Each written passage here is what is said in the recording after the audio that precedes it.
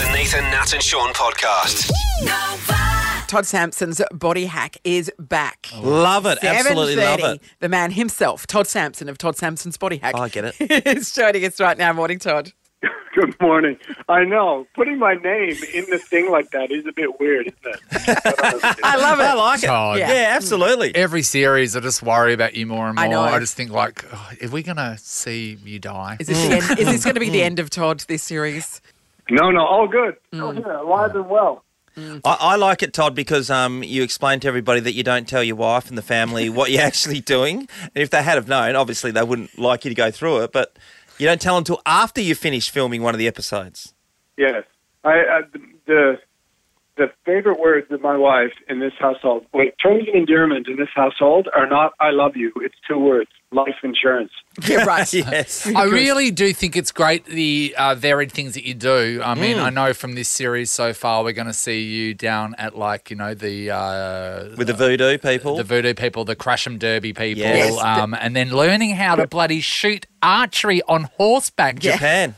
You were amazing at that. Yeah, that was fun but complicated because I had done sumo wrestling, which at my size was like a human car crash.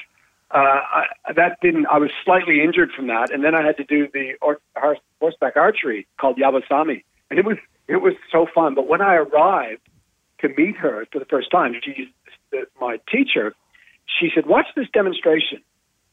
The woman fell twice. Yes. She got bucked from the horse twice. Right. Wow. It literally flew off the front of the horse with the arrows and landed on the ground. I couldn't believe it. Yeah.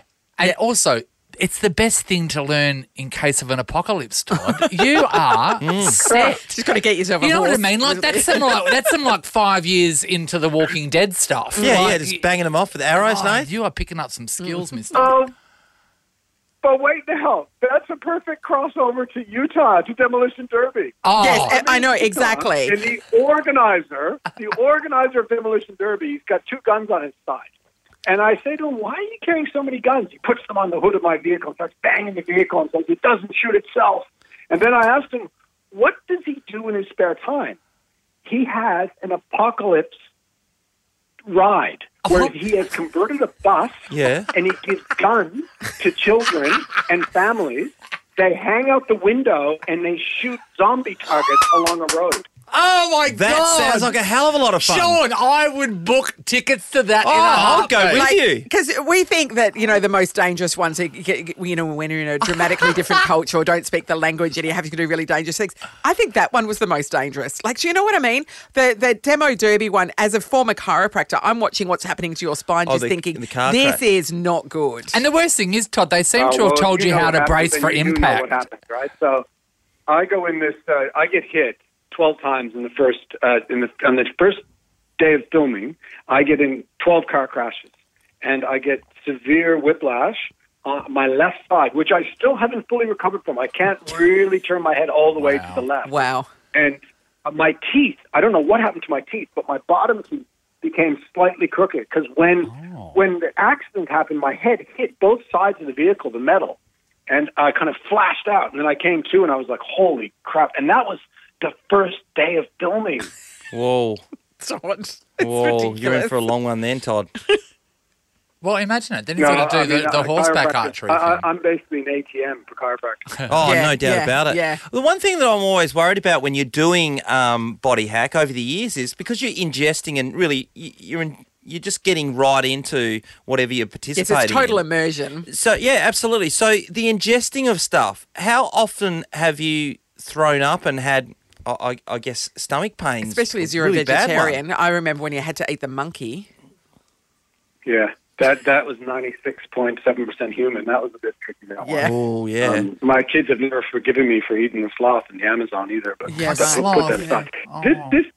This one was particularly weird because voodoo. I had to, at one stage I ingested this powder, Yeah. and the powder was made from death Doves? shrine, so a cloth yeah. that had been over a dead body. Yeah. It had been made from burnt dove and the cremation of various other things mixed into this, and then I had to ingest it. And what was weird is, in this case, is that in that room that time, the crew also had to do it because everyone in the room, according to voodoo, had to do it in case spirits came, and they all got sick except for me. Oh, really? Oh, wow. Because Okay. you're the only one that went through the actual blessing and stuff. Yeah. Like that. That's super interesting. I mean, the controversial thing from this series, of course, is going to be the part The with animals. the little baby goat. Yep. Which is quite confronting to see, but yet you explain the fact that you go into these cultures and you want to experience it fully and you leave your judgments to the side. But after taking a bath in animals' blood that has just been cut after Yes, they've been Still warm. sacrificed, Yes. that night when you go home, Todd, what are you thinking? Because that is just good an call. out-of-body experience. When you're just by yourself in your hotel room, what was going through your mind afterwards? I felt amazing.